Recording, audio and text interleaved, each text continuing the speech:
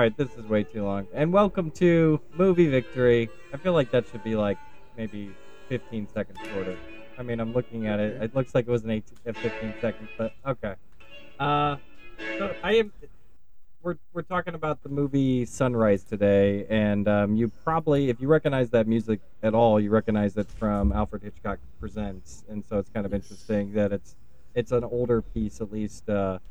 Either original to this or I don't know if it's a classical piece that predates. It's a classical piece. It's called Funeral March of the Marionette. Okay, excellent. A marionette has died in that song. Very cute. It seems like very very happy music for the Well, it's like most part. silly. Because Yeah. imagine like a puppet show and then there's a funeral march in the puppet show. So it's a little jokey. Yeah. All right. Well, welcome to Movie Victory, the only podcast that's on the interwaves that talks about a scientific breakdown of classic movies and movies that aren't classics. Where science and movies meet. Where science and movies meet, and no one else has done this, and you really wonder why. And Yeah. we've been talking about branching out to apply science to other art forms to do formal evaluations because we need more science in the arts. I think we all can agree on that. But yeah, today, Marionettes. We could apply it to marionettes. Flight the Be a good place Marionette. to start. This is a huge film to talk about. I feel like it's such a departure to the films that we've talked about before, just because True. there's so much history with this filmmaker and with this film specifically, too. And so I guess I did not even think about that when I picked this. If you haven't seen this film, it's Sunrise, directed by F.W. Murnau, which that's a name he made up when he decided that he wanted to be an actor, and I found out he made it up so that he could hide it from his parents who did not want him to be an actor. Cool. So that's why he came up with it. Relatable. Yeah, but it's Frederick Willem Plume, I guess is his original name. He's most famous for directing Nosferatu, Yeah. the first ever Dracula movie that's not about Dracula officially Well, because they could not get the rights to Dracula. Yeah. It's such So they a made a much scarier movie, in my opinion. it's such a great like little piece of film history. If you've never seen the film, there's a lot of stories around the making of the film. But then the added thing where they couldn't get the rights, but they did it anyway, and the widow won in court, and the judge ruled that all the copies of the film were supposed to be burned. And but it's still out there. You could still read it. I think there's a couple different versions of that movie. As with a lot of his movies, I found out that there are alternate versions of them. A lot of lost films too by Yeah. this director, which is just That kind of happens sad. a lot Yeah. to silent movie directors for some reason. Like Georges Méliès, we lost like more than half of his movies or some shit. Have you seen Nosferatu? I The have, original? but it's been a long time, and I would be Yeah. definitely open for a rewatch. And I feel like I want to see Yeah, more of same. his movies that I haven't seen. The Last Laugh sounds like a great film. Anyway, I have not seen Last Laugh. Nosferatu, I saw once, and I remember being like, "Oh, I was not expecting to be a little creeped out at this scene." But the one I really remember is called Taboo. Have you heard of this? I have heard about it. I've not It's seen like it. it's on like an island. I That think one it's I've a- also only seen once and don't remember. I think that might be his last film, and really? and it was supposed to be a documentary at first with the producer, but Murnau did not sign on to that apparently, and they had a falling out. Even though I guess he's still listed as co-director in the film. What did you think of what did you think of it? Was it good? I remember enjoying, or not maybe not enjoying myself. I remember being impressed, but like many movies I've only seen once, I don't remember what happens in it. I just remember how I felt about it. So that's one I would definitely want to rewatch. It's actually playing here in California in like a week or two. I just saw it on the bill because movie theaters have reopened. So I might go see it. But this That sounds movie, awesome. Yeah, transitioning. Sunrise, also the subtitle, A Song of Two Humans, otherwise known as a duet. one of the interesting things about this film, so this is and I feel like you're going to hate me for going back into context, but this is a German filmmaker, and so this was kind of his first film in the States. So we've talked about this before about Hollywood always gets these famous directors from different countries, and then they invite them over to Hollywood and they say, make whatever you want, whatever the budget is, you can do whatever you want, you have creative control. And that was the deal when he made this film. So this was his Citizen Kane in a lot of ways, or his Minari, if you want to go more recent, to a director who kind of got to do whatever they wanted. And so, yeah, as you can imagine, it was a financial failure. It was critically acclaimed, and one of the other little tidbits history about this is it was in the first Oscars, and it won. They had two best picture awards in the first Oscars. One was the best unique and artistic production, and so you probably know already, but a film called Wings won the first best picture in 1927 when the Oscars started, but that won like the more general award, and this one won the best picture unique and artistic production. It also won for cinematography, and the Janet Gaynor won for Best Actress, and she was actually nominated for two other movies. Is she the wife? She's the wife, and she was nominated for two other movies that year, which I think is just crazy. Wow. She had 3 nominations that year. The other films are Seventh Heaven and Street Angel. I've heard of Street Angel. Yeah, for somebody for me, I'm the somebody who doesn't watch that many silent films. I've seen more silent films than a lot of people, but it's not my forte. She looks really familiar somehow.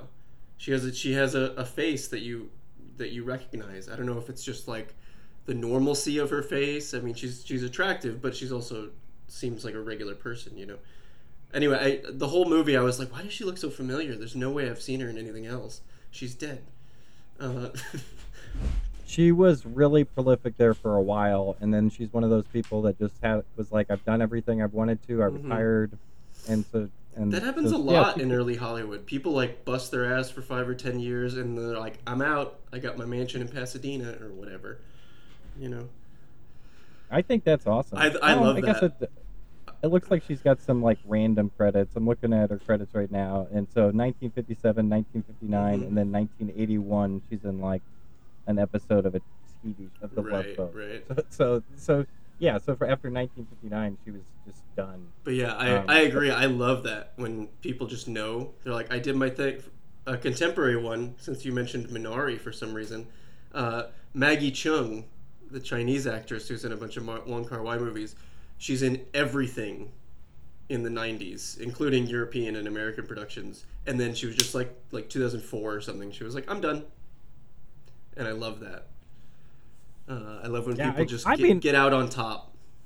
Great move. I was just giving a modern example. That's the only reason I mentioned it. I know. I'm kidding. Yeah. Okay. Oh no. Okay. I was at first. I was like, no, that works. That is what that is. Yeah. Well, I don't know. I don't know if that's his passion project. If he got completely creative control, but they usually do on their first run. Oh, you know what's one when they really want to. Yeah. Go ahead. You know what's one to split the difference between silent movie era Hollywood or golden era giving European directors free reign or creative freedom, and then the movie flops. In the 70s, they did that a bunch too. And Antonioni, he made Blow Up in Britain, and then America was like, we'll give you money, you have total creative control. And then he made a movie called Zabriskie Point, which I love. And then they did not give him creative control, they cut out his ending. They changed his ending, and then the movie flopped also.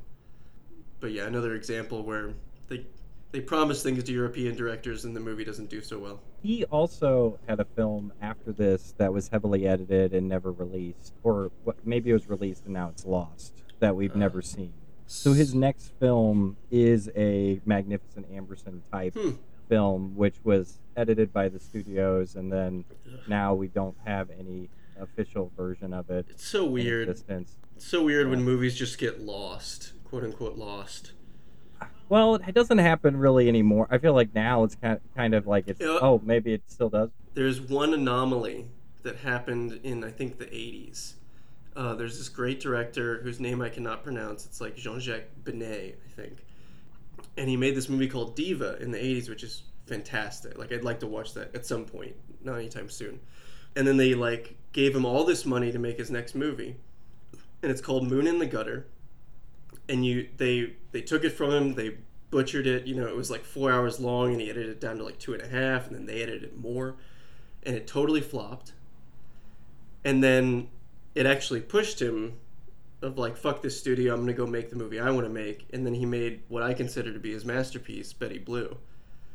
And years later, after Betty Blue did so well, he like went back to the studios and was like, hey, can I have my negatives back? I kind of want to rework that movie that flopped.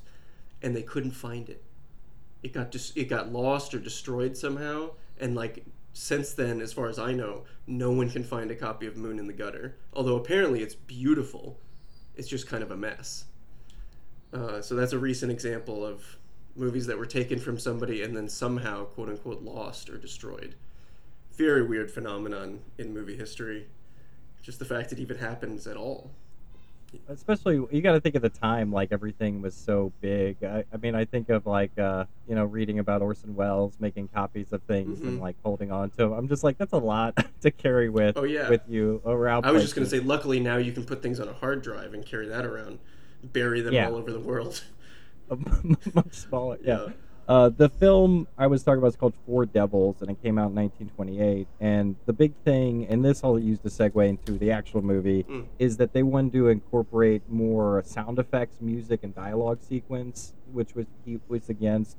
And so they pulled it from distribution and then added more of that into the film. And then neither of the two versions you can watch today. They are lost to existence. So it did come out, but it kind of forced the dialogue, which this movie does not like using the title cards even. No. I don't know how much you noticed how, even though I love the way the title cards looked, I love the visual of the title cards. The font is great. Awesome. It looks like it's written with like for anyone who hasn't seen the movie, which by the way, don't ever listen to an episode of ours if you haven't watched the movie yet. You'll be lost. Yeah. But it's this beautiful font, and it almost looks like it's handwritten by like a not a felt pen, but like a paintbrush, right? Yeah, I would say it most likely is. I know, I think so. It's probably an artist probably put that together. Yeah, they really look individually done. I think if you were to, screenshot and compare each title card, of which there's like 12 in the whole movie, you could probably compare the T's and the H's and be like, oh no, it is different each time. But yeah, beautiful font, like handwritten font on the title cards, and also not used a lot. Which brings me to my first issue with this movie. Is it a movie? It seems like a movie, but is it? I mean, I see a lot of people's mouths moving. Nothing's coming out. We are not privy to the dialogue. I think that's clear. That's why they call them silent movies, even though you probably noticed the soundtrack and sound effects. So you were probably like, this isn't silent. Yeah, that's my next question. If it's so silent, why is there music? So much music, like the whole time. And music with no lyrics. So total opposite of silence, if you ask me. That is very true. Thank you. I saw this movie when I was watching all the AFI movies, and this is one that really surprised me because I do like silent films. There are some that I'd watched before this that I really liked. I think City Lights, whenever I think about like really good silent films, that Charlie Chaplin film is probably my favorite of his. I feel like silent comedies might have gotten better budgets. You know what I mean? I think everybody liked comedy. I did even, what is that, Safety Not Guaranteed? I thought that was great. Safety Last. Safety Last. Hilarious. That's what it's called. Yeah. Hilarious. It is really funny. Yeah. Like, it's surprisingly funny. Also, Buster Keaton. Everybody talks about Chaplin stuff, but like, Buster Keaton, those gags are genius. The General was like all about the special effects, I felt like, but I would want to see more of his films. I think The General maybe isn't his best. It's just kind of the one people talk about. So I'd seen those silent films before. I guess now that we talk about all comedies, and I turned this one on not really expecting much, and then I'll set it up. So we learn about this guy who's married to this beautiful woman with a child and a farm, and they have a farm, and this evil woman from the city has come in and hoodwinked the husband, and we learn through like people talking about them, gossiping about them, that he's spending all of his time with this woman, this city woman, which is a good technique. I should point out the gossip is a really good way of divulging information early in the movie. Oh, it moves so fast. It just tells us what we need to know. Then we see a sequence, and I won't get to individual sequences because I'm like, this is such a great sequence. Right. But we see them together, and she immediately is like, why don't you drown your husband? That's like my favorite title card. Oh, that title card is it's awesome. That intertitle is so, it's really smartly done. It's like paused and then drowned. Yeah. The woman, the femme fatale, who, by the way, the femme fatale is a brunette and the innocent wife is a blonde. That's no mistake. And he's having an affair with this brunette from the city, this little farm boy, this farm man.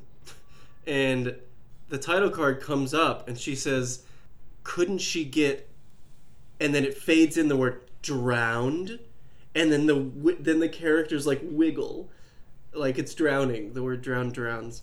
And it's just like so smartly done because it actually builds tension. Like, you don't know that she's about to say, first of all, you should murder your wife, but it's like 5 minutes into the movie, maybe. Yeah. It just hits you so. Yeah.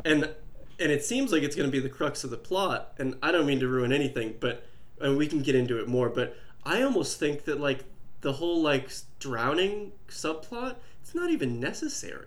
I don't know how you feel about that. Like, I know that affects the ending, but like this could just be like a nice day to the city. Well, that's what I love about the film, is that you think it's going to go this one direction, that it's going to be about, does he kill his wife or not? And so he brings out his wife. It's like the next day this happens. Mm-hmm. He's out on the boat and he's planning to kill her, but then he can't do it. He realizes that it's wrong. And then we have a full love story in the city for the rest of the film. You actually skipped over a couple important things. He's very like vexed. He's like very conflicted about, I should kill my wife and I should go have an affair with this woman from the city, which seems unnecessary. First of all, he could just leave her, but he takes her out on a boat, and then the dog freaks out. The dog like starts barking at them, and he's all getting worried, and the dog swims out and like comes to protect the wife. And it's like, first of all, how does that dog know? How did that doggy know? How did that doggy know he gonna kill the lady? I love that part. And then not only that, like, and then it's like, because the dog knows, and then he like begrudgingly like takes the boat back and then goes and like ties up the dog back at the farm, and then she knows. Oh, son of a bitch. My fucking roommate is calling me from within the house. Where was I? Oh, like the dog knows she's gonna die, and then he ties up the dog. He comes back to take the boat out to drown his wife and make it look like an accident. And then she knows now. She knows something ominous is going on. And it's like, it's her worry that, am I remembering this right? That like makes him second guess everything. But then she's also terrified of him for like a little bit. Oh, I think it's there's so much of this is physical and it's almost hard to describe. But yeah. A lot of the acting is, I mean, it's a silent film. The acting is done through their expressions, and it's, I agree that he could tell this story probably with no dialogue, because you do understand what's going on. His wife first, and I guess I didn't want to get into any nitty gritty before like just going through the plot. I guess the only thing at the end which goes perfectly with the story symmetrically is there is a storm at the end, and so it looks like she's going to die. And so the evil city woman then thinks, oh, he's followed the plan. But, you know, she ends up being saved by what he was the instrument he was using to kill her, which is a great just storytelling device that he was able to weave that back in, which is just a bunch of sticks that they put together. Yeah, a bundle of sticks to float. That they were going to use as a raft. And so she ends up getting saved by the instrument of her destruction at the end of the film, which is great. And then our main guy tries to strangle the other woman.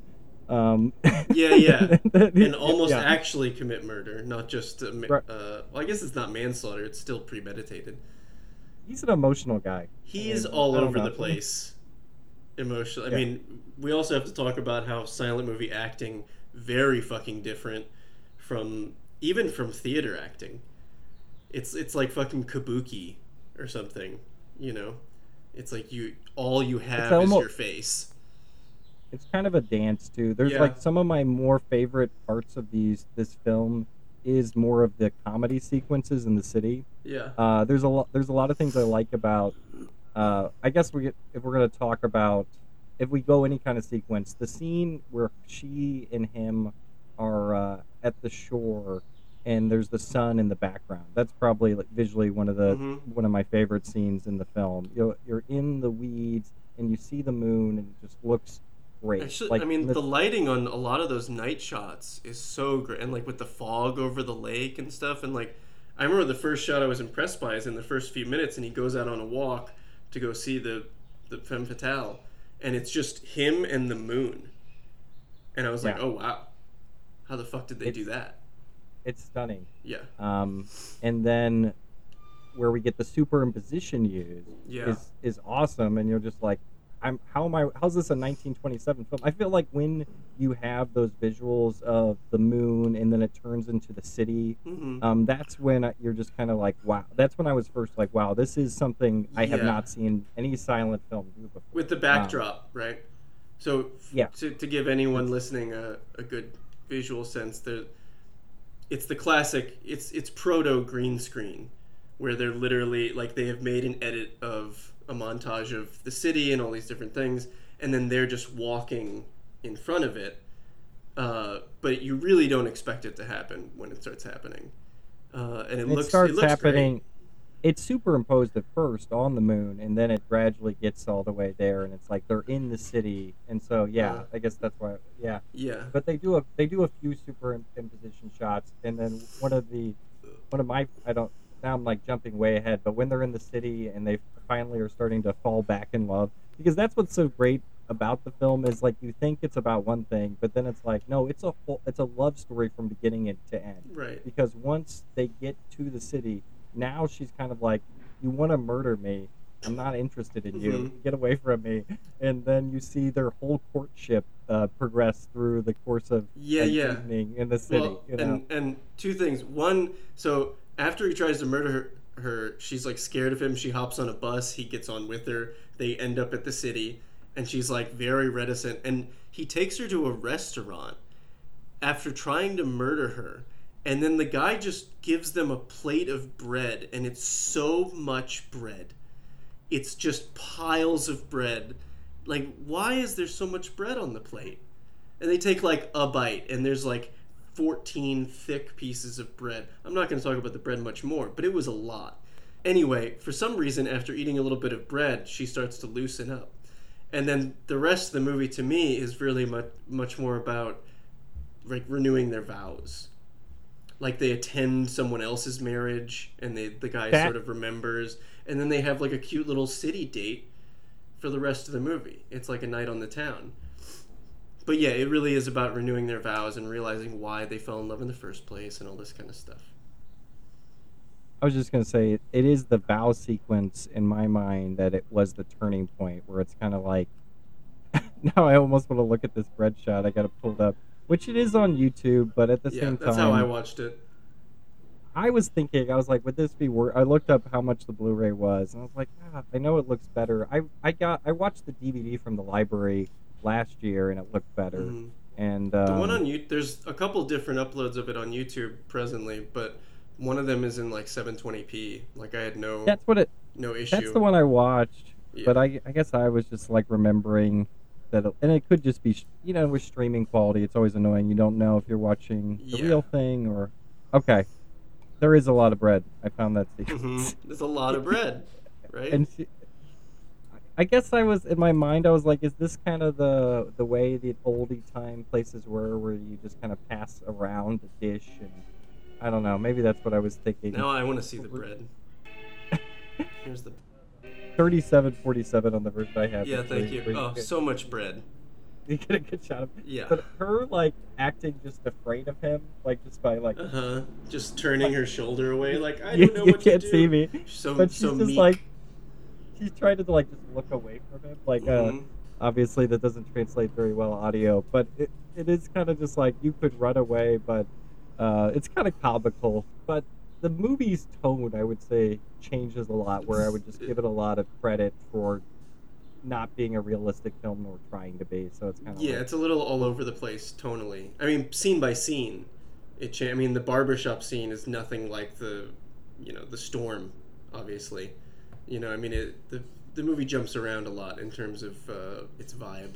It goes from, like, hardcore drama to, like, just fun comedy to romance and just kind of back and forth. And I mean, if it came out today and a movie did that, people would say it's uneven. It can't figure out what it wants to be.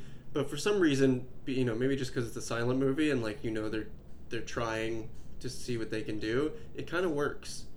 It doesn't bother me at all. And almost I feel like I like any director or writer that goes after, just doesn't want to define what they're doing by a genre. And I think that the silent films did a lot of this a lot better, where drama just wasn't as long. So I feel like they would go through the drama sequences faster, and then comedy is just kind of more fun to watch. And so I think that there's just more comedy in every type of silent film because you can visually get it. Well, I mean, the irony there is that, like, compared to today, which is, like, much more fast-paced comedy and much more tense, slowed down thrillers and stuff, it's like, it's just the opposite of what we do now. Where, like you said, the dramatic sequences are typically much quicker, and the comedy scenes are kind of like, I don't want to say laborious, but they take a while to get around. Like, they let the joke sink in, and, like, you see the reaction shot for, like, 8 seconds, which is, I think, some of the pacing is uneven because of that. I wish the pacing was much more like the dramatic sequences throughout the whole movie. Whereas, like, the barbershop scene is so... It's not even that long, but it feels really long. Do you know what I mean? Oh, I like that because now, okay. Well, I'm not saying it's bad. I'm saying my perception of time. No, you're fine. I mean, but, like, to me, that's the sequence of another guy hitting on her, and she's like, and he's got to go over. So they have, like, that part of the relationship. So, like, I guess maybe because I've seen it before, I'm like, it's kind of checking off the boxes of things that you have in a typical relationship. So they're having all of their pre-drama, their pre-date, like, it's all going through the sequence. So and let's not forget, just to give people context. So this guy goes to get a shave and a haircut, and when he's out in the town, and his wife is there waiting for him. And then a guy sits down, and she has flowers that her husband's just got her. And a guy starts hitting on her, and, like, takes one of her flowers, and is being very cheeky. And the husband getting a haircut gets really jealous. But let's not forget, right before that, the wife is sitting down, and then the female manicurist is just doing her thing and, like, is doing his fingernails, and she starts to get jealous just watching it. I know. She's not a healthy relationship, let's be honest. Who is this manicure for? That's her reaction. And he is like, no, I'm good. Because she, like, offers him something. No, it's just the manicure, and he's just, like, shaking his head vigorously. Don't touch me. Don't touch me, other woman. Yeah, I'm taken for.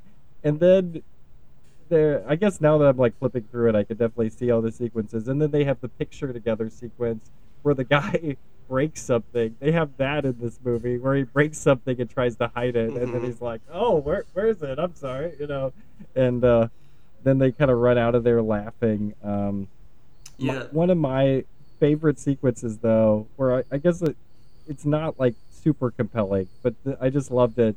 Where, I don't know your thoughts on this. There is the pig sequence too. Oh, the but pig. The guy, yeah. No, but the guy with putting the strap of the girl's dress up over and over again. Yeah. Yeah, I was just. That's at the party with the pig. Yeah. Should we talk about the pig? Actually, before we get to the pig. Okay, we can go to the pig. No. Before that, you remember when after they renew their vows and before they go to the barber, they like kiss in the street and cause like not just a traffic jam but a huge Yeah. accident. And then there's a moment where they cut to a guy and he goes, "Hey, get out of there!" And it goes perfectly to his mouth. And I was like, hey, it's not a silent movie after all. They like cue it up just right so that one of the people that's yelling, you can like tell what he's actually saying. It's like proto-talkie. But yeah, they just kiss in the middle of the street and cause like a huge car pileup. I love the whimsicalness of that sequence where it's like they've just lost so much in the moment, which did remind me of the Before Sunrise film. I guess I thought about those a little bit while I was watching that, but like just that kind of romance where I guess people call this German expressionism, but it's like it seems more magical realism. Oh yeah, I would not call this German expression. It's not dark enough, and the angles are not extreme enough. I think it's just because it's expression. I think it's just because it's director. German. Yeah, but it's much more magical realism where it's this whimsical thing where it's like you just happen to, because it's not scary. No. It's just kind of like funny that they almost cause these accidents. And the way that all the cars are positioned, it's in no way that cars could ever be positioned in a row. And that's They're why just like surrounding them. It actually reminded me that shot in particular where they kiss in the middle of the street, and then I think that's a backdrop. That's definitely they're in front of a screen. Oh. And they like they did it. All they these have cars real too. They flip back and forth. Yeah. But all these cars come at different angles, and that's just not how streets are laid out. And so it makes it look both like a traffic jam and an accident and like a car pileup. And there's just some guy in the street yelling at them also, and it's very bizarre. And the thing that specific scene reminded me of, which I know we have not done yet on the show, but one of my favorite directors, Leos Carax, is like very influenced by silent movies and silent movie techniques, and it just reminded me of something out of one of his films where like suddenly just because you're watching a movie, anything is possible. It's like a dream, anything can happen coming at you from any angle, and I loved that shot, and I just want to do a plug. I know we haven't done plugs in a while, but Leos Carax's new movie, first time in like 10 years, coming out. It's premiering at Cannes Film Festival in like a couple days, so it'll probably be out in a couple months. It's called Annette, and the thing I am most excited for this year to see in the theater. It's definitely his style where he's just going to push the limits of like, well, this is what cinema can do. We can do whatever we want. And that shot, for some reason, is so goofy. It reminds me how influenced he is by silent movie techniques. Anyway, that's a huge tangent. The pig. Okay, the pig. They literally. We had a dog sequence. We have a pig sequence, which I found out that this time period, Ren 1010 was before this. So I was going to tell you with the German Shepherd sequence that might have been influenced. But yeah, go ahead. You talk about the pig sequence. I'm probably going to just play it real quick. Yeah, I was just going to say. I mean, they got that pig drunk for sure. I actually did not like watching that little pig struggle. At first I was like, oh, it's so cute. Oh, it's drinking the wine. I hope that's not wine.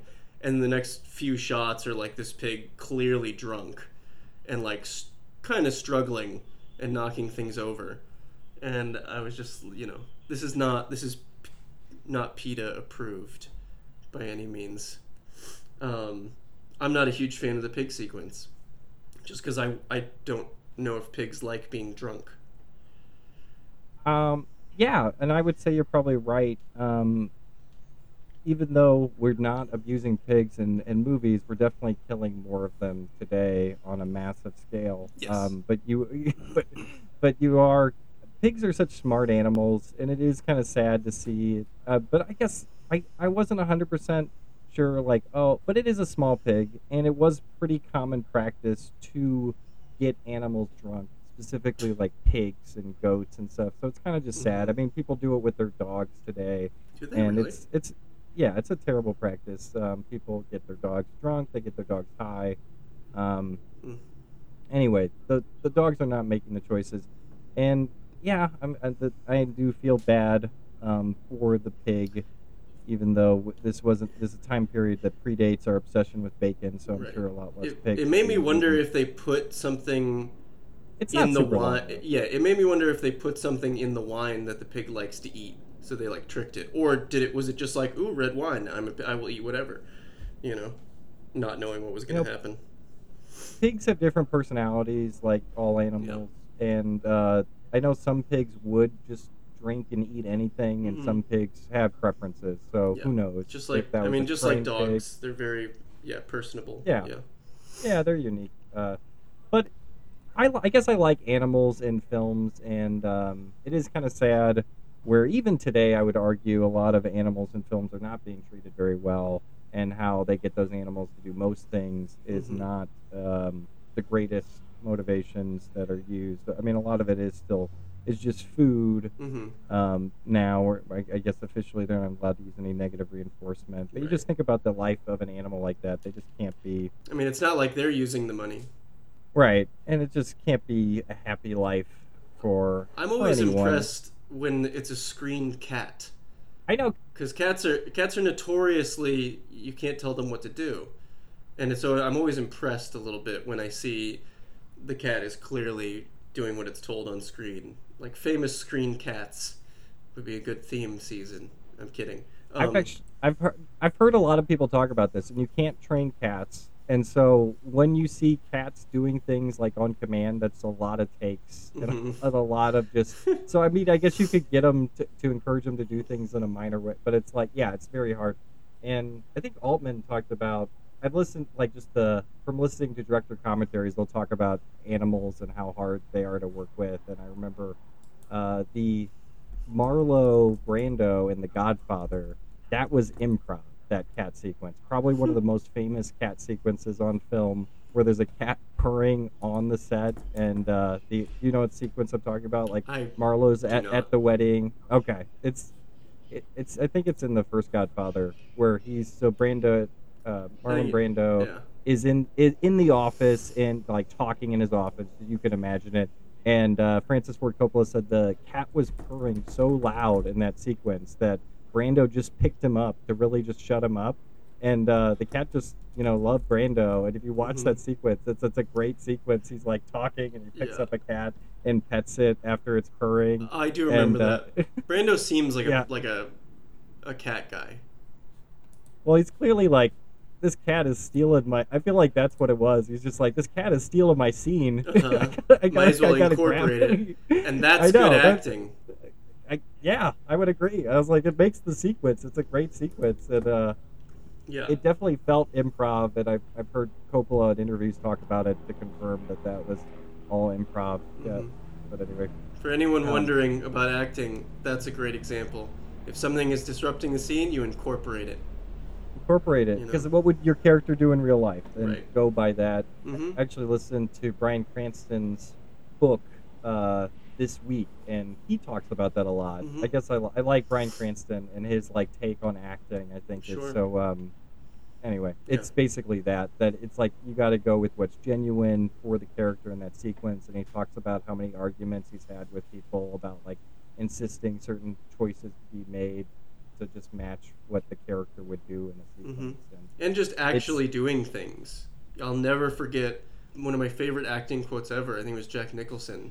And he says, so many actors look at their watch and they don't know what time it is. Meaning they just pretend to look at their watch, when what you should do is look at your watch and actually feel and be curious and go, oh, it's 10:37. And then look back up and continue the scene. Actually check your watch. I think that's amazing advice, because you can apply it to so many things.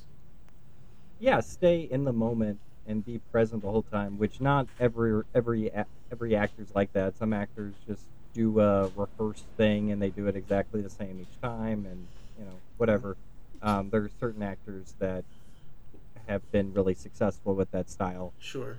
But I seem to like or gravitate to, which I would have probably a lot of people, but the more Brando, which I guess often gets credited, which I guess it's his acting. Modern acting, yeah. Well, I think Brando's a great example. I mean, Brando would definitely check the time, not check his watch. You know what I mean? He wouldn't perform checking his watch. He would actually notice what time it is and make it a moment, make a fucking meal out of it. And I think that's huge. You can kind of tell. You can tell when somebody's faking, performing it. I shouldn't say faking it, but performing it rather than doing it, Yeah, I guess Brando and James Dean were the big people I that think brought that style. Jack Nicholson Yeah, is a yeah, great much example of that. later, but yeah, Yeah, later yeah, stuff. Yeah. Actually, yeah, not but the yeah, much later stuff where he just becomes an icon and is like a fat old man, but yeah, the golden era. right. I would say De Niro's kind of went through the same thing, but they can still. I would say both of them can still turn in some good performances sometimes. But De Niro hasn't done any. Well, no, that Right. whatever that Scorsese movie recently that was good. Right. Well, they I don't don't know have to if work anymore. Let's face it, Jack Nicholson and De Niro don't have to work if they don't want to. And Jack Nicholson doesn't. When's the last time he was in a movie that wasn't a rom com? I probably a Scorsese movie, right? Departed or something. yeah, yeah. I don't. I'm trying to think of something. I guess he's done it like a few of. I'm like when was that bucket I think movie he he knows he did? had his. I think that's an interesting example, like we talked about earlier. He knows when his prime was, and he kind of got out on top. And he still works every once in a while, to pay the bills or just for fun, just to work with somebody he likes. Bryan Cranston actually talked about this with De Niro, and I thought that this was really interesting. And he just talked about how he likes to work because he feels most comfortable at work. And so you wonder why De Niro keeps doing films. It's just because that's where he's most himself. And so I think there's nothing wrong with that. You work for the rest of your life because that's what you truly love doing. And I guess I know what I know what he's talking about. It's like you just kind of feel like you belong, so you feel comfortable basically. And if you're somebody that is a huge celebrity, you would imagine most of the time you don't feel super comfortable. And so I guess in that way, the uh, the set of a movie is your best option to be comfortable. I'm looking up Jack Nicholson IMDb, and he hasn't done anything for like 11 years. It looks like he Yeah. did. He did a lot. He kept on working for a while though, up until 2010.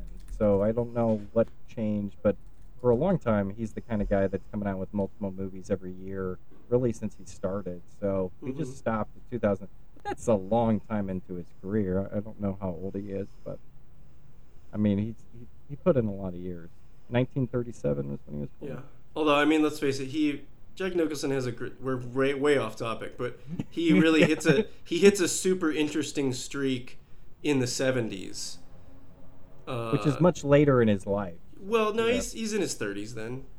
But he'd done a lot of work throughout the 60s, and then the stuff we know, it starts with Easy Rider and then Five Easy Pieces, and then he starts getting really good roles, like Chinatown, The Passenger and stuff. And then, of course, Cuckoo's Next is like the big breakthrough. And then after that, he becomes like, by the 80s, he's an icon, and you get him in like Batman and A Few Good Men and shit like that. And then, yeah, I guess he kept working through the early 2000s. Anyway, I think that period of the 70s and 80s, Jack Nicholson is some of the holds its weight against some of the best acting of the 20th century for me. I just like his whole vibe. But and I love that quote about the looking at your watch thing. But yeah, anyway.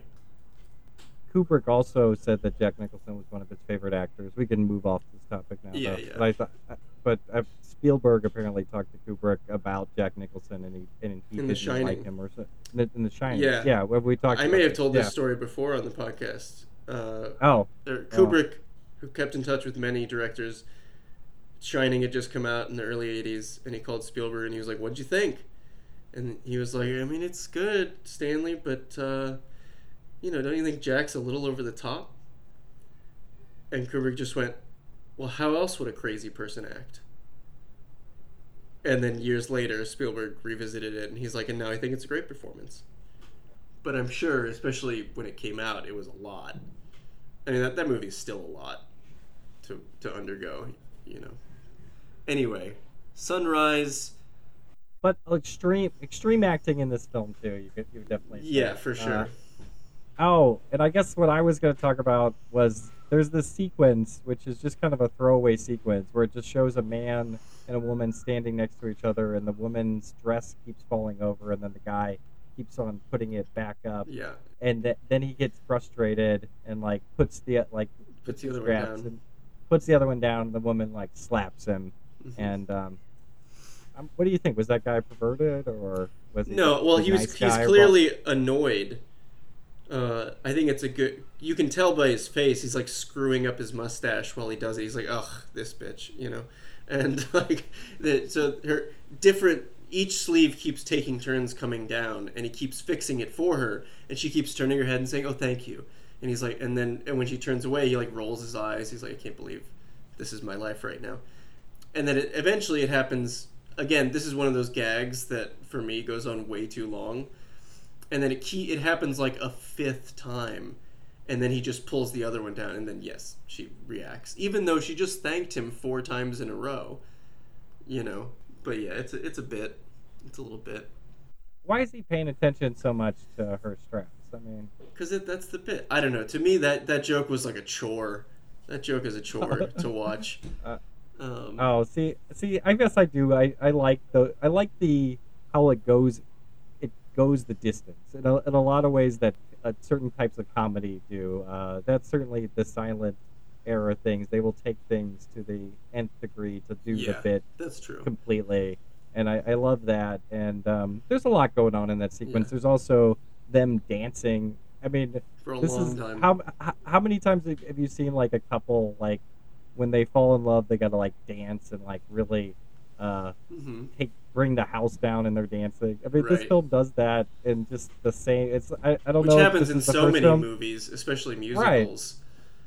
But it's in this early 1927 film, and it feels so modern. I would say a lot of this film feels very modern, and some of those storytelling choices to do the montage the way they do it, and yeah. I mean, it is the beginning of the modern era. The flappers, 1920s jazz, all that stuff. All these people wearing suits and going out on the town. It's very different from 1910. You forget how quickly everything changed, Which I guess The Dead was, what, 1904? Yeah, it's early 1900. That's, very different vibe. Yeah, very different. Yeah. But yeah, I don't know. Different group of people. Well, yeah, obviously. But, they're not American. This is this feels like a very American movie, despite not, being made by a German dude. But yeah, I don't know. This movie, some of the set design is really cool. Like the intro to the circus, for instance, where there's like that big spinny wheel thing. I don't know what to call it. It's like I don't know if it's supposed to be the tent that the circus is in or like what it is. But like the intro to the circus is really beautifully done. We mentioned some of the backdrop, like screen work is really interesting, even like unpredictable. The lighting, like we said, the night stuff, the fog is really great.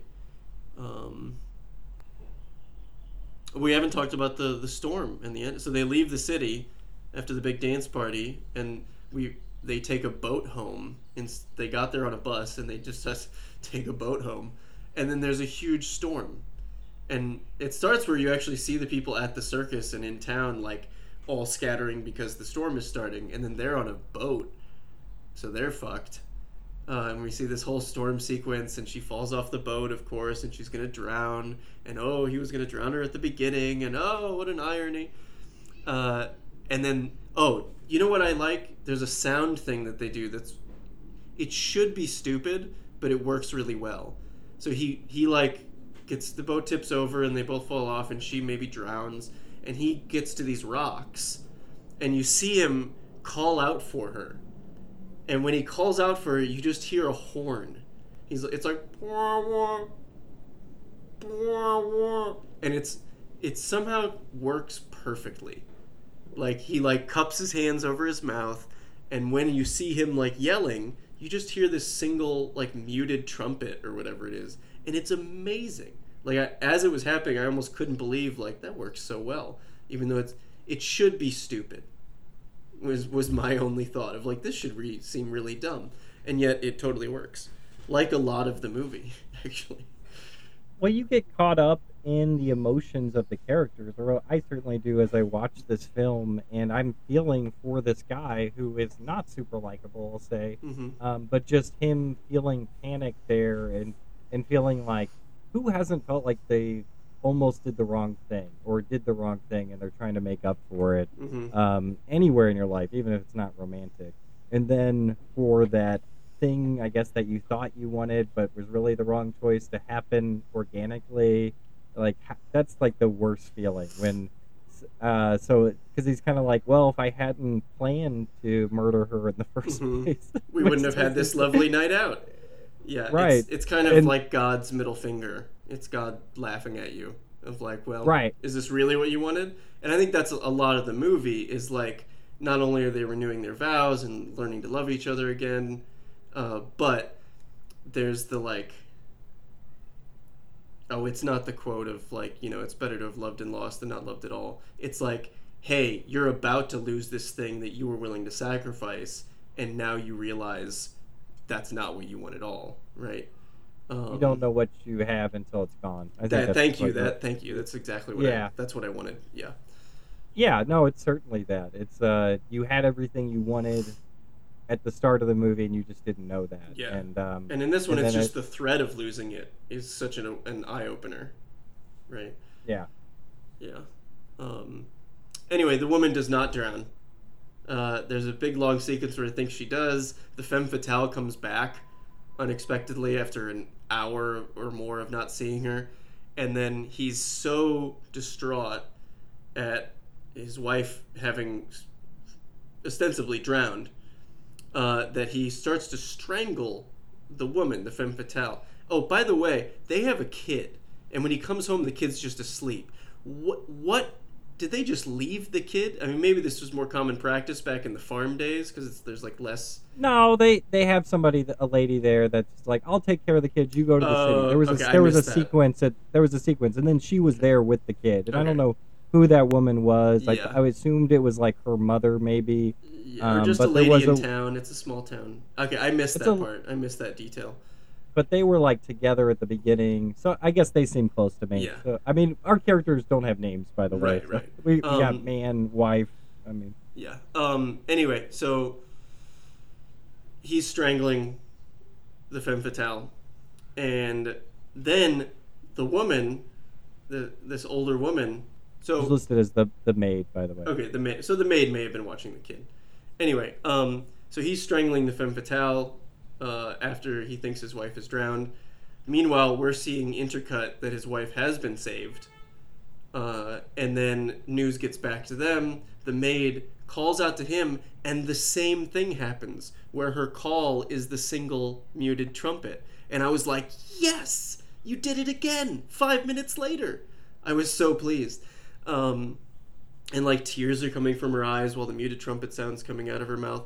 And he stops strangling the woman, thank God.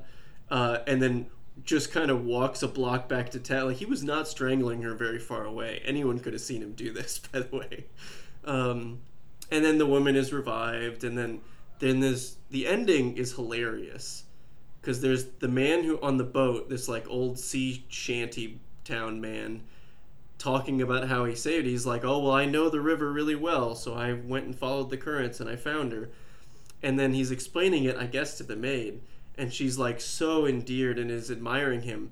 And there's this woman standing behind him looking so pissed, and you realize it's his wife, and she's getting jealous at the old man saves the wife, and then at the end he's being admired by another woman, and his wife is behind him and like pulls his ear and gets mad at him.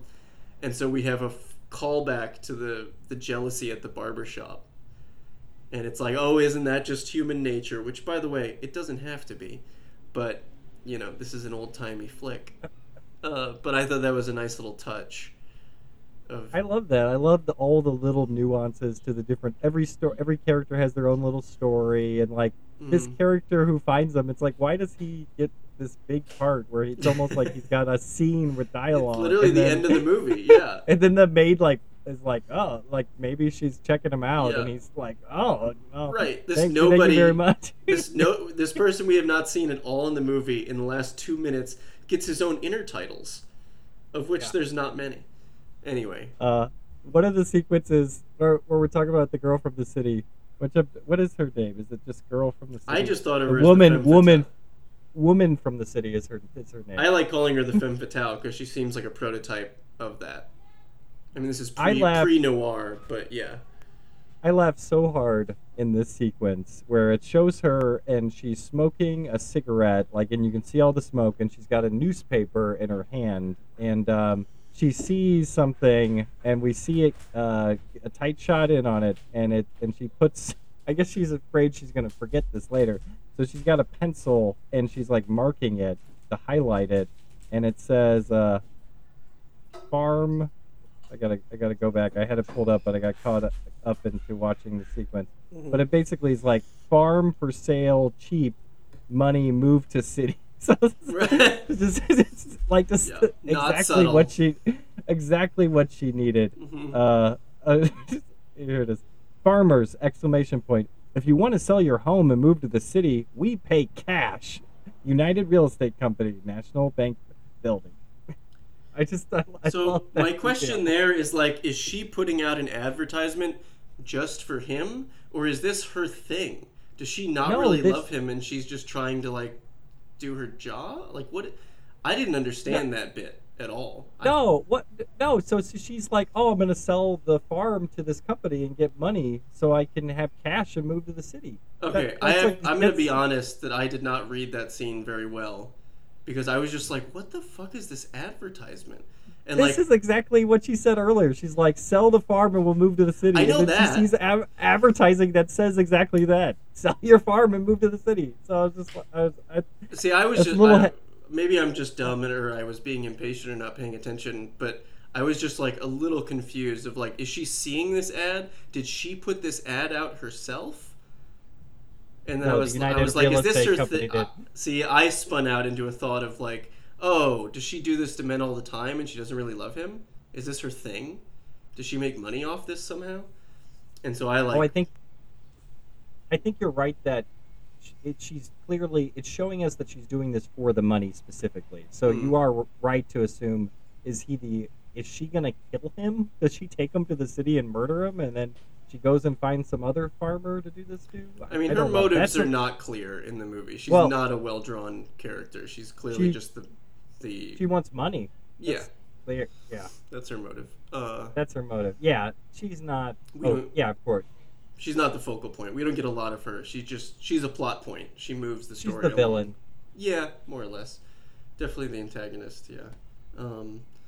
And that's one of the things about the movie that I walk away from it just being like, okay, why does this man have no choice in his life?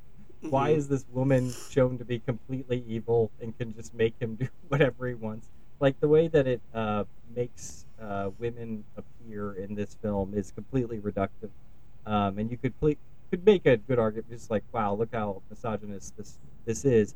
But it is a vehicle of its time, and I'm not gonna. It's just kind of funny. This is funny. Yeah, I mean, until very recently, the way society viewed women in general was reductive. So it's like, it's not just a product of its time, but it's also accurate in the way that these things were viewed and these types of people were viewed. So let's not forget. It's like just the most base version of a woman that's evil, and that's kind of why I wanted you to see this after we talked about our movie last week, where I was like, oh, you have a character who's making a choice between good and evil, and I see that. That's why immediately when we talked about Sleep with Anger, I was like, this is the same. It's the same kind of choice, do good or evil, and you could make the same argument about the wife being just pure good. Well, like I said, that's why I thought it was so on the nose that the femme fatale is a brunette and the innocent wife is a blonde, very angelic. And I was like, oh, that makes sense, aesthetically. This is something we haven't talked about, but was there something costume-wise that bothered you about the wife? I was just going to see if you brought this up organically. No, not that I could think of. A lot of people complain about the wig. So apparently she had some great hair, and the director insisted that she wear that wig to make her look more farm girl and less of a knockout. I don't know if I've seen her in other... She looked familiar to me, but I don't know if I've seen her in other stuff. Certainly not to the point where I know what her haircut looks like. I just thought the wig was really bad, and I definitely noticed it in the film. Oh, I didn't register for me. Did not notice. Now I'm gonna It's look up just this that actress. it's really just tight hair, like that's her hair the whole time.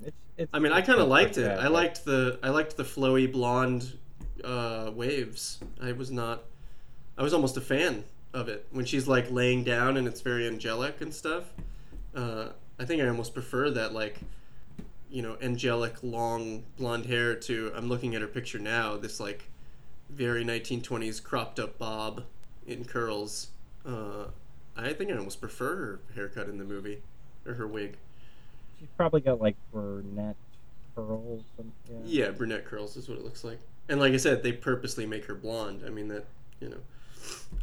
Well, the director was said he was trying to rein in her beauty, but who knows? Make her more homely. Yeah. Yeah, yeah. Which just like the tight bob in the back. Like I guess you see if you look at the cover of this film, you see her in that tight bob. Which, yeah. I guess if you weren't thinking about it, maybe. But I remember just being like, oh, yeah. I actually remember thinking that I preferred, like when she's in bed looking up at him, I like preferred like, oh, I like her hair when it's down rather than when it's tightly pulled back. That was my only thought. Was like, oh, it looks good when it's down. I like her with longer hair. The tight bob is when I was really just like, that's clearly a wig. That doesn't look good. But I was not that attentive. I guess when it's down, it's fine. It's fine. But it is funny. Like we're talking about the sequence. I would say this is one thing that does not date well in the film. Like just to have the character to be like, all right, I told you this earlier that I want him to kill his wife so we can get some cash and move to the city. But now I need a sequence of me looking at an ad that says exactly that. I need to pencil it. It's like, were you worried that the audience had forgotten about this character? You're like, all right, we're in the city. It's another 30 minutes have passed. We need to remind the audience that this woman is still is there.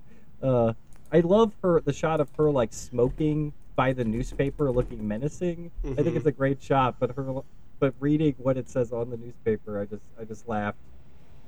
I could see why you were confused because you were probably like, this must be some kind of meaningful information I just don't understand. You didn't think, oh, this is exactly what we learned already in the opening sequence. This is a total throwaway. Yeah. Yeah. Also, just to remind you. And I mean, this is a very superficial comment, but the wife, to me, clearly more attractive than the femme fatale. Oh, for sure. Yeah. Well, I mean, think that's what a lot of people not thought. To be objectifying or anything, but just my personal aesthetic.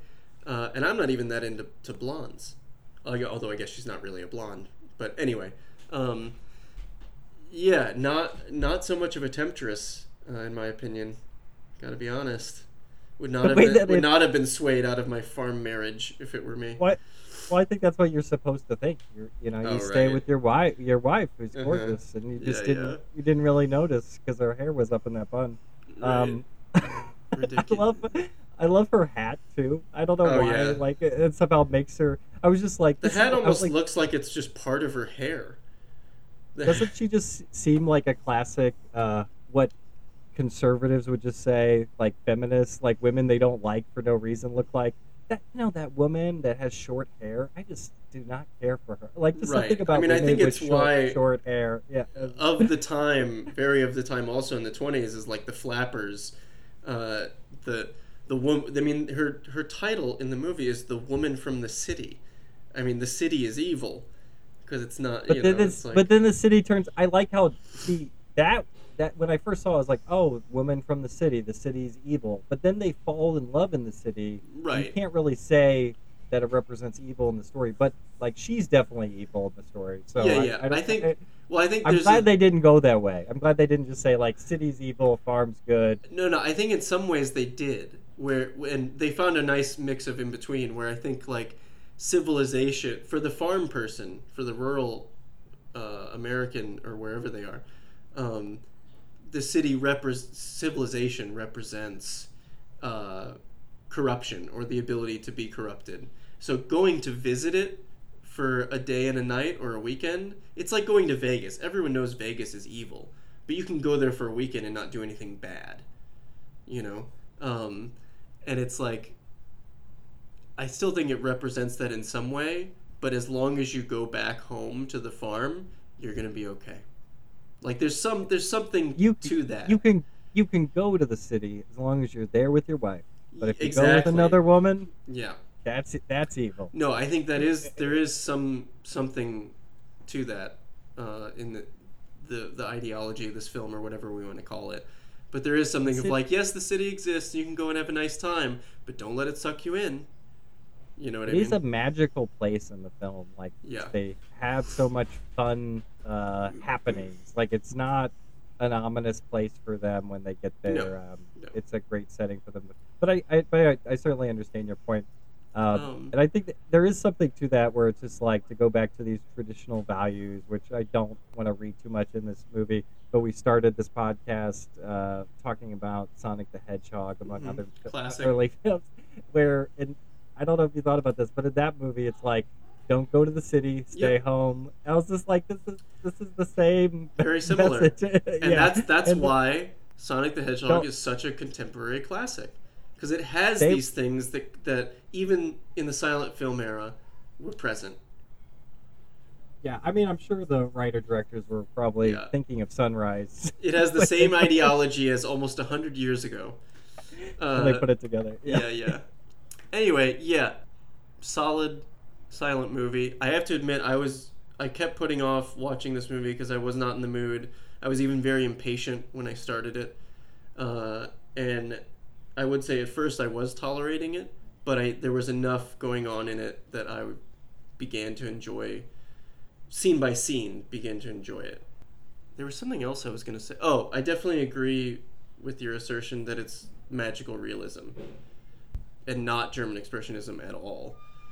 And I think that's also why it reminds me a lot of Leos Carax's movies, because there's definitely magical realist qualities. And like I said, this sort of cinema can do anything thing, where you're like, oh, this movie isn't even trying to be realistic. It's just having some fun. So yeah. I want to lean... Do you want to do the ratings first, or do you want to do the pick next week's movie first? I almost feel like we should... I don't know. What do you think? Because I was either going to give you a couple options based on this movie. I'm either going to give you... I'm going to give you two different directors who are very influenced by silent film era and techniques. Or we can spin the wheel, and based on that, I'll pick a movie by those two directors. Do you want to know who those directors are? Or how do you want to do this? Should we leave it more up to chance or to decision? Well, we could always do both. I feel like we could spin it and then see if it works, and then if not... Yeah, okay, that's fair. What are the directors? The directors are Leos Carax, who I mentioned, and then the other one is Jacques Tati. Have you ever seen any Tati movies? I don't think so. I thought of him because we were talking about Buster Keaton and Harold Budd and Charlie Chaplin, and he's much later, but he's like a mime that made movies, but it's not like classic mime. I mean, he's like an old man wearing a raincoat, and really wonderful, charming stuff. And I actually went and saw what's considered his, it's not my favorite of his, but it's considered his masterwork, Playtime, and I got to see it in a movie theater last night, so I was hoping to do maybe one, and after watching Sunrise on Thursday and then going to see Playtime on Friday, I was like, oh, a Tati movie would work really well as a follow-up. But so would, since you can understand a lot of the silent movie techniques, I think you would appreciate some Leos Carax stuff. Actually, at the beginning of all of his movies, he has a little couple seconds of some of his favorite silent films, just like a few frames. And that's like one of his signatures, is all of his movies start with a little couple seconds of a silent film. What time periods are these directors? Tati is the 50s and 60s. Carax is, well, like I said, his newest movie is coming out this year, but he started in the 80s. But there a couple of them are really sort of outside of time. Like Holy Motors, you can't really place when it is. That's not the one. I don't think that's the one I would pick. But I feel like, have we talked about Holy Motors before? Have you talked? Yeah, about I brought it up. I've definitely brought up Carax several times. He's one of my favorite directors. Okay. So something by him or Jacques Tati, who I think you would really get. And it's basically a silent. There's almost never dialogue. Tati almost never says anything, at least. The characters around him might. But it's very much like the clown, the hapless fool, sort of bumbling through modern society and being like, oh, look at all this technology. And it's hilarious. It's so charming. But a lot of silent movie gags, for sure. I feel like you seem more excited about doing a Tati film. I'm excited about doing, but I mean, they might just be my I next feel like couple both. picks either way. Well, that's what I'm saying. It seems like the other. What is his name? I'm saying Carax, Carax. Carax. I feel like you're definitely going to pick some of his films. Yeah, I feel like that's inevitable. Yeah. Yeah. I almost think, should we do? Yeah, maybe Tati film sounds interesting. You seem like curious about it. Yeah. I mean, I've seen most of his stuff, but I'm down to rewatch for sure. I have it pulled up. Do you still want me to do a random? Yeah, let's spin the wheel for fun and see what happens. See if a film of either of these directors fits into really it. Yeah. Okay. Here we go. Musicals. Oh. Does he have any musicals? Anything that would qualify? You know, it's funny. Annette, the movie that's coming out, is a musical, but it's not out yet. So, listen, I'm gonna pick Mon Oncle. It's a Jacques Tati movie. How do you spell it? MON. Oh, found it. And 1958. Then Oncle, okay. Yeah. So, and I was thinking of doing his first movie, Monsieur Hulot's Holiday, but Mon Oncle is one of the few DVDs I own, so I kind of want to watch the disc, even though they're all on streaming. So yeah, let's do that one. Let's do Mon Oncle next week. Awesome. I think you really like it. Just I mean, if you like silent comedies, you're gonna get a kick out of Tati. He's probably my. I mean, if I had to pick between Chaplin and Keaton and all these other people, I'd probably pick Tati, just because I think he's such a great director. But yeah. Okay. It doesn't make me laugh out loud, but it makes me like feel good. Like I smile inside, kind of thing. You know. Charming, I think, is the right word. Okay, that sounds awesome. I'm curious now. I was going to ask you this, but I forgot. What is your favorite silent film? Do you think you have one in mind that you're like, this is my favorite silent film? Oh, God. Or is this something you've thought about? I have not thought about it. You have to give me a minute. Trying to think if I've even... You got to decide right now, or we're just going to move on. I mean, one of the other very few DVDs I own is the Jean Vigo thing. Have you ever seen L'Atlante? L'Atlante? I don't know how to pronounce it. It looks like Atlantis, but in French. L'Atlante. I mean, that one's cool, but I don't know if it's my favorite. I guess we've talked about Cocteau before. I don't know if you would consider Yeah, I don't know. I those. rewatched those. Like, I rewatched Blood of the Poet, and like, for me, a lot of the Cocteau doesn't hold up, except for Testament of Orpheus, which I have always maintained is his best film. I still love it. I don't know. Some Georges Méliès stuff is really cool. I can't think of anything off the top of my head. No, I do not have a favorite silent film at present. Not that I can think of. Okay. I feel like Cocteau isn't so much about the techniques and the special effects, and I feel like that's why a lot of people appreciate his films. Right. To me, that's always what I remember about any of his films is the visuals and the special effects that are great and influential. But I can certainly understand if you're thinking about like just an emotional story, maybe they just don't resonate. It's hard to. I mean, I think that's one of the reasons I like Carax so much is because he's clearly indebted to. It's very clear that he would be able to rattle off a dozen of his favorite silent films. He's just very, and somebody like Guy Maddin too is extremely influenced by that era, those techniques. But I just, I don't know. I've seen a bunch, but there's not one. If I had a favorite and it was obvious, it would be at the forefront of my mind, and off the top of my head I can't really think of any. So no. Do you have a favorite silent film?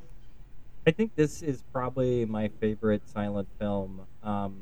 Maybe that's why I feel like I haven't seen it that many times to know for sure. I've seen it 2 times in the past couple of years. There's a lot of silent films I haven't seen. I want to see more of Murnau's films. Really interesting guy, a director that's kind of been forgotten in a lot of ways, that hasn't been championed in the way that other director stuff has. I would say his stuff is very influential. I think that a lot of filmmakers are influenced by his work, and but he's not one of the. I mean, he was this movie's still on the AFI list, and it's made at least one of the Sight and Sound lists for directors and critics both. I don't know if it's on the current list for Sight and Sound or not. But I think I'm gonna buy a ticket. Sorry to interrupt. Continue. No, I'm just like it's oh, I lost my train of thought. I just think if you don't watch silent films and you haven't seen this one and you've seen like some of the Chaplin, I would watch this film. I think it's super accessible. I think anybody could watch it and get something out of it. Yeah, I guess that's. But I still, at the same time, I've enjoyed the silent films I don't like. I'll just tell you right now, Intolerance is awful. I did not like Intolerance at all. People will tell you to watch that film for the special like effects. Birth of a Nation too. Yeah. Well, that's the whole thing about certain directors. Certain directors have a personality that can kind of dominate and get their films continue to be preserved and shown. And D.W. Griffin is a director that was able to do that. Charlie Chaplin was able to do that. That's why we're still watching their films. And this, I don't think that this. He has as much of a champion. He didn't live super long. He died I listened to this history podcast about his life, and he died in kind of a crazy car accident where apparently he was very superstitious and he thought that he was going to die in a car accident.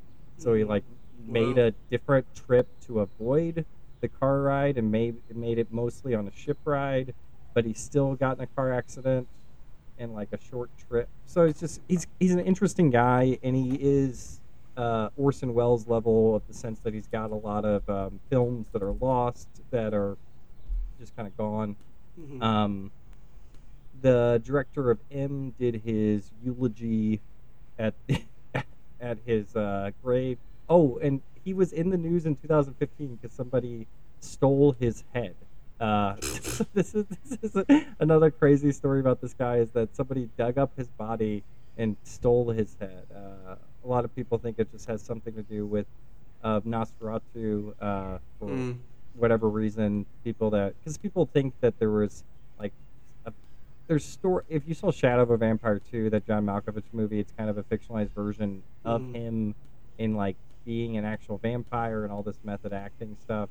All of that supposedly is really not true to his personality. Apparently he was kind of the opposite of the M director, where he was very down to earth and nice and friendly, and was not a taskmaster as a director, wanting everything exactly right. He had kind of the opposite. Sounds like a goofy guy.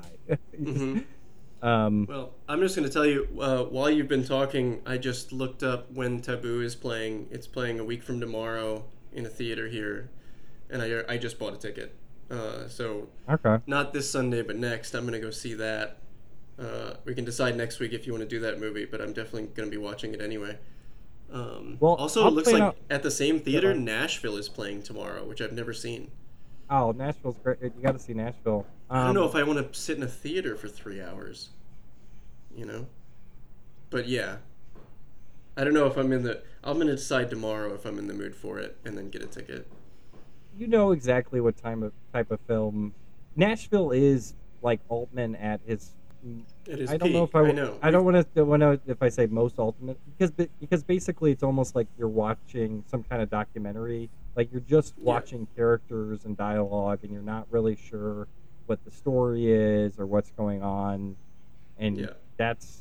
Well, I'm gonna have pretty to see much the film. I'm like, if you're in a mood for that, right? I'm gonna have to see tomorrow if I'm in the mood for that, because, and we've talked about it before, where this is a movie that. It's on that list of classics that I have yet to see, that I keep putting off, because I'm like, oh, do I really want to watch another masterpiece? And I will eventually, but I'm gonna have to be in just the right mood, and I'll have to see how I feel tomorrow. But either way, I don't have to be in any mood to go see Taboo, a story of the South Seas by F.W. Murnau or whatever. Uh, Yeah, I've actually practiced trying to pronounce his name right. Murnau. Murnau. I think it's Murnau. Yeah, but I feel like I've said everything I wanted to about him, and I'll definitely watch that film for sure. Either before you watch it or after, and we could decide if we want to do an episode about it or not. But Okay. interesting guy, and I didn't talk about his cinematographer, but he deserves a lot of the credit for a lot of those sequences early, if you could call them dolly shots, like he did do moving camera shots, and it blows your mind because if you watch old films and you watch like the 30s and the 40s films, you see all the actors so stationary because of the recording of the audio. That's why when you have like a director like Orson Welles come in, do a lot of dubbing and like not or having dialogue away from you understand like why he did that, because for a whole chunk of movie making was just dedicated to a certain place so that they could record audio, and it got completely away from the type of inventive filmmaking of a movie like Sunrise. So I guess that's what I feel like. People have the wrong attitude about what silent films were. If the silent era continued, I think we would have even more films like this that were just really masterpieces, that more inventive, really pushing the technique even more so. But anyway, that's what happened. And so for that alone, I would say check it out. I think most people have the wrong idea of what a silent film is, even if you've seen like a handful, I would say. This is one that's different. And anyway, so I guess I can do my rating. I guess I've already kind of summed up how I feel about it anyway. For me, this is of our check equals plus minus system. This is a plus asterisk, where it's like there are some things that I find kind of like off about it if I want to complain and be nitpicky about it. But I think it could even be a star for me. I was thinking about it today, and I was just like, I think I need to see a movie at least 3 times within a given time period. I don't know what that given time period is, but to give it a star, I feel like there has to be at least 3 watches, And so I don't think it's not That's quite fair. there yet. It's not there yet for me. I haven't given it the 3rd watch yet. I've definitely rewatched sequences more than once, but I think it does everything it wants to do, and I think it's still compelling filmmaking that's interesting. And yeah. Anyway, do you want to do your rating, and then I'll do the scientific rating to close? Sure. This is a tough one for me.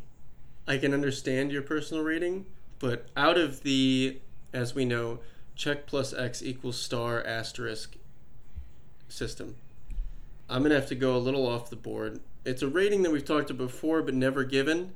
As we know, like I just said, there's the check plus star asterisk equals star infinity.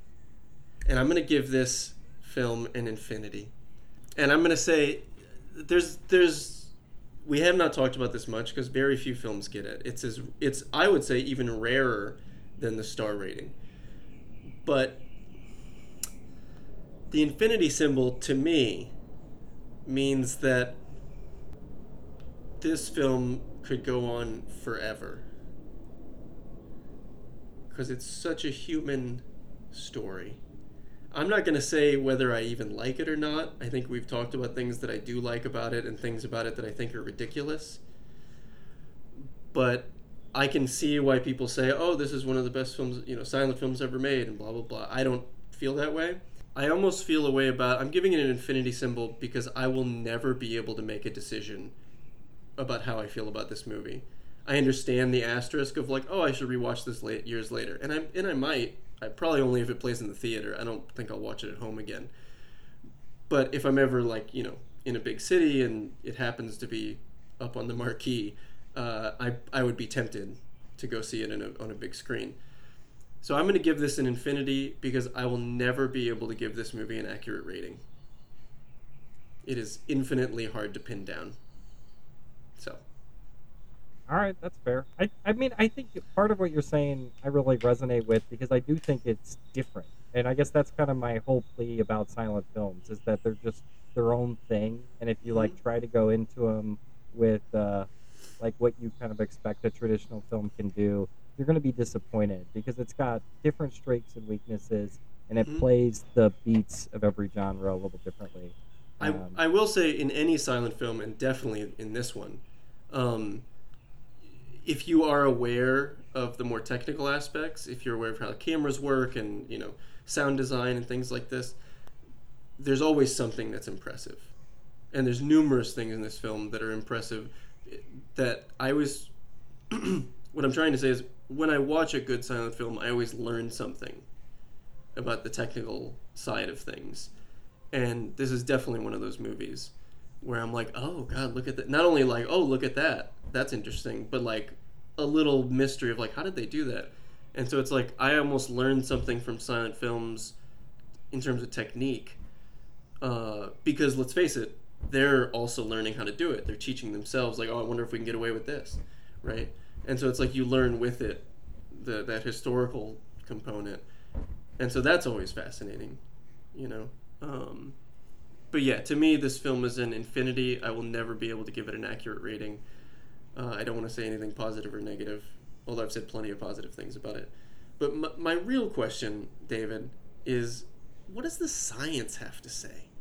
all right. Well, for the scientific rating, this is kind of a slam dunk. I won't go into a long explanation, but we're talking about a film that is American, but made by a German director Mm, that is on every notable list, really. And it's got to be a star. And that's what inherent this film, bias. it is inherent bias based on its own acclaim. I Mm-hmm. feel like, but also the way that Americans love to just validate every artist. That it's like, oh, you're not really an artist till you come to Hollywood and you make your movie Mm-hmm. here. And so part of that is, I'm sure, part of the scientific rating, because Mm-hmm. those factors are all take a part. Um, Oh, you know I what think it, else? I think it's deserved though. Go ahead. Yeah, it makes sense, especially with the scientific rating system's inherent bias for foreign directors who make their first English film. Which, by the way, Leos Carax is about to be one of them. Annette is his first film in English I think it'd after be fun 40 years of toiling away, barely being able to get funding every decade to make another one. So I think it'll be fun to maybe do that if whenever it when it comes out, premieres oh yeah, online. I Wait, what do we I can do that? guarantee whether I like it or not, I'm gonna go see it in the movie theater more than once, which is what I did with Holy Motors too. Like I wonder if it's gonna play in the theaters here. I bet it would play at either Tivoli or Frontenac. I'd be surprised if it didn't play at Frontenac. Maybe eventually. Okay, Yeah. I'll be on the look for it. I definitely were in a, not to give away too much context of the show. Not a lot of movies to see in the theater right now. Currently, I desperately want to go to the theater, Hmm. but nothing is really playing, and so maybe I need to take your approach and just see some older films in the theater. Oh Not as yeah. many here as there is in Los Angeles, where I'm sure they're playing pretty regularly there. I Yeah. guess there's some here. I'm just not really going out of my way to look for what the smaller festivals are playing. But maybe I should. Anyway, that's boring. That's just I'm gonna brag via text message, and I'm gonna send you links to two of the main theaters that are playing stuff here, and you can get an idea of the repertory stuff, which by the way is not nowhere close to being as good as it is in New York. But yeah, we're lucky enough. Actually, what's interesting is there's a theater in Los Angeles called the Silent Movie Theater that rarely plays silent movies, even though that's where I'm going to go see Taboo. And different people, different companies or nonprofits have owned it over the years, and someone had just bought it and fixed it up after it was closed for a long time. And it was really nice. Like they remodeled the place and everything, and it was really great. And I only went and saw one movie there. It was Koyaanisqatsi, and it was a great experience. And then quarantine happened, and those people like they folded and lost it, and now somebody else bought it, and they have a really ugly name, but they're playing really good stuff, so I'm fine with it. Anyway, so that's where I've been going to see stuff. There's also a thing in LA called Secret Movie Club, where it's like an email chain, and they play different stuff all over the city. Usually pretty interesting stuff too. A lot of classics and contemporary stuff. Sunrise. Now I wanted to play the Keanu soundtrack to end the episode. I was looking for it on my phone. Oh, Koyaanisqatsi. That's probably it. I don't know if I would want to give that movie an affinity. I don't have a lot to say about it. I think that movie's an infinity for sure. Yeah. I feel like I always want to rewatch it, and then I watch about 5 minutes, and then I'm like, maybe some other time. Mm-hmm. I've listened to the soundtrack probably dozens of times, so I love the soundtrack. You know, it's funny. This has definitely never come up. I'm actually not a Philip Glass fan. I love instrumental music. I love ambient music. I love minimalist stuff. I love classical. Philip Glass gets on my fucking nerves. I like Koyaanisqatsi. I think it's one of the few times sometimes when he does the music for a movie, I like the movie less because I know every song is gonna go diddly diddly diddly diddly diddly diddly diddly diddly for 8 minutes. Yeah, I don't know. I've just never been a fan of Philip Glass. It doesn't work for me. There's very few things he's done that do. But Koyaanisqatsi works. Okay, well, that is not the right thing. It was just an ad. I would say his music seems to never that's the complaint everybody gets about his music is just it keeps going and there's no crescendo, and it's just kind of well, the whole thing is a crescendo. Okay, yeah. But which when the whole thing's a crescendo, there is no crescendo, right? There's a paradox. Constantly building up to something that doesn't happen. All right, whatever. We're here at the end of the episode. I guess I've leaned in a little bit. All right, but that's movie victory. Sunrise is apparently a movie victory or an infinity symbol. An infinity symbol. Regardless, check out some silent films if you never have. I would recommend them. Start with Sunrise. If you want to ease your way into it, Jacques Tati. We're doing his film Mon Oncle next week. It's the closest thing you get to a silence film in the sound era.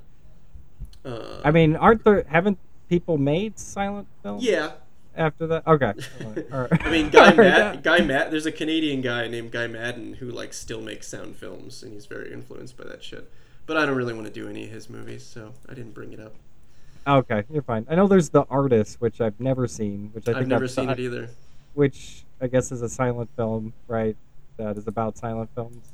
Yeah, it's very meta. Didn't it win stuff? It won Best Picture, yeah. Yeah, I've never seen it. I'm sure, if they're using silent movie techniques, I'm sure it's amazing to watch. But I have not seen it either, no. I feel like now that I can appreciate silent films more, maybe I should check it out. Anyway. Possibly. Not on my priorities. Movie victory. Movie victory. On that note, it is over. This is the end. Goodbye. Bye.